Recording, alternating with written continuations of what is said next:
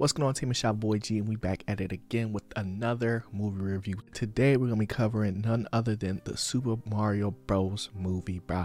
This is one of my most anticipated movies of the year, and I'm super excited to get into this, man. So first things first, my main question going into this movie was, how are they gonna connect the Mario universe to, like, you know, the real world with everything that we saw in the trailer? At the beginning of this movie, you know, Mario's just a regular dude. So bridging that gap and then explaining that in a simple but effective way is really important, especially when it comes to a big franchise like Mario. So if you mess up the origin story, what was the point of the whole movie? Now, I'm gonna be real, bro. Like, I really love this movie, from the animation to the cast to just the world in general. They really brought the Mario universe to life with this movie. It was really like nostalgia overload, but in the best ways, because it was really like the subtle things, from like the music to just the little character specific animations that we end up paying attention to, because that's what makes each of these characters unique. And then something that I always harp on in these movie reviews is just the movie to trailer ratio. Like, that jump was pretty clean. Now, is this a perfect movie? No. Is it really close? Yeah.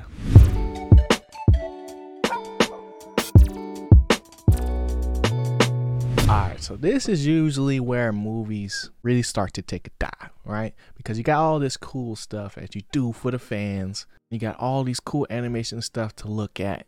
But what is this movie really talking about? Like, that's the real question. So you would think that if they're going to fail anywhere, it would be in the plot. But I'm going to be honest, bro, I don't really think they did. This movie was perfectly paced for the amount of content we got. I mean, the movie was only like an hour and a half. And they were somehow able to seamlessly fit like almost 40 years of lore and content into an hour and a half movie. And on top of that, like, I never really lost interest in what I was watching, which is kind of surprising, because the plot was never really in question. Like, if you play any Mario game, it's literally the same thing over and over again. It's just that the setting and situation changes, right? So when it came to the plot in this movie, one thing I really liked was that I feel like this movie was all about showing more than telling. Like, instead of just telling us everything we need to know about the Mario universe and how magic and powers work and who are the authorities and all this other stuff, they showed us. Whether it was the initial training montage that Mario did with Peach, or it was getting to see how a Mario Kart was made. Don't even get me started with what Bowser did to the Penguins, but they were continuously able to raise the stakes in a way that kept things fresh while also serving the plot, so that we still, you know, get from point A to point B, because what really matters is what happens in the middle, right? And don't get me wrong, like, there were some iffy things that happened in this movie, such as when Bowser shot the big old bullet at Mario that instantly transported everybody that needed to be there to the real world for the final arc of this movie. Like, I can let that one slide just because it was kind of more of an instantaneous thing. But as far as like arc to arc, I don't really have no issues with this joint. And then you combine that with like how it ended with like the final battle or final arc of the movie, where we really got to see Mario become a true hero and face his fears and create one of the sickest moments with his brother. Like, they literally did dynamic entry from Naruto, bro. Like, I don't know, like, we really got to see like all the little breadcrumbs like really build up to something that didn't even necessarily need to be groundbreaking, but it needed to work, and that's what it did. That's really all I got for the plot itself. Let's get into my final thoughts.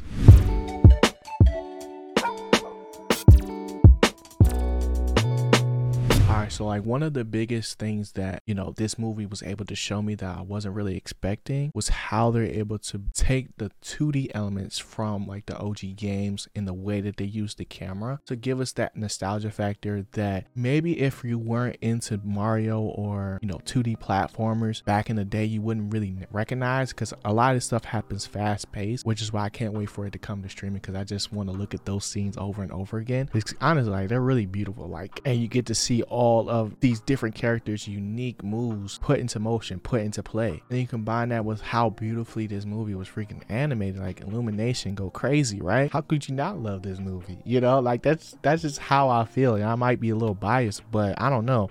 I feel like the story was like simple, but you know, impactful in the ways that it needed to be. And then some things that might get underlooked is probably like the music. You know, I talked a little bit about it earlier. It wasn't just the songs that they innovated, it was the sounds, bro, and it just built built into something beautiful that, you know, really took the world and brought it to life in a way that, like, I don't know if we're gonna see anything like that for the rest of this year, bro, regardless of what's finna come out. Like, y'all know me, bro, like, I don't really watch stuff multiple times like that unless like I really mess with it, and I would definitely watch this more than once. And the IMAX theater made it even better. Now if we was able to see that joint in 3D IMAX, that just, I don't know, that might do something. But it's just like, yo, they really just completed the mission, bro. Like, and you know, even on the podcast with Chris this week, like Chris said, you know, that he feels like this movie might be a little safe when it comes to some of the decisions that they decide to make with the plot. But, you know, thinking about it now, I honestly think when it comes to like these legacy brands, these legacy franchises, I'm okay with the first movie being safe, or I would rather them get it right the first time and then maybe on the sequel start taking some chances. Because if your marquee character sells well, that's gonna give them all the incentive to do the next Donkey Kong or Luigi's Mansion or whatever might come next, bro. Like, I don't know. Let me know what y'all think about that in the comment section, because I'm curious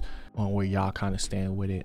For the G-File score for this movie, bro, I gotta give it a 10 out of 10. This is a must-see movie, bro. Not because I'm the biggest Mario fan in the world, because I'm not, bro. The last time I played Mario was probably like on the DS. It's because this movie is literally made for everybody. It's made for the kids, it's made for the adults, it's made for the people that love video games, it's made for the people that never even picked up a Game Boy. Like, they did their thing with this movie, and yeah, I'm standing on it, bro. Sometimes when you know, you just know. And that's all I gotta say. But if you enjoyed this video, man, please hit that like button, hit that subscribe button. These joints do take a lot of time to put together, and I hope you guys are enjoying the content. Like I said earlier, let me know what y'all thought of the movie in the comment section. I'm holla at y'all in the next one, man. Y'all be easy, you know the vibes. Always keep growing, so you're going to be boy G. I'm gone. Peace.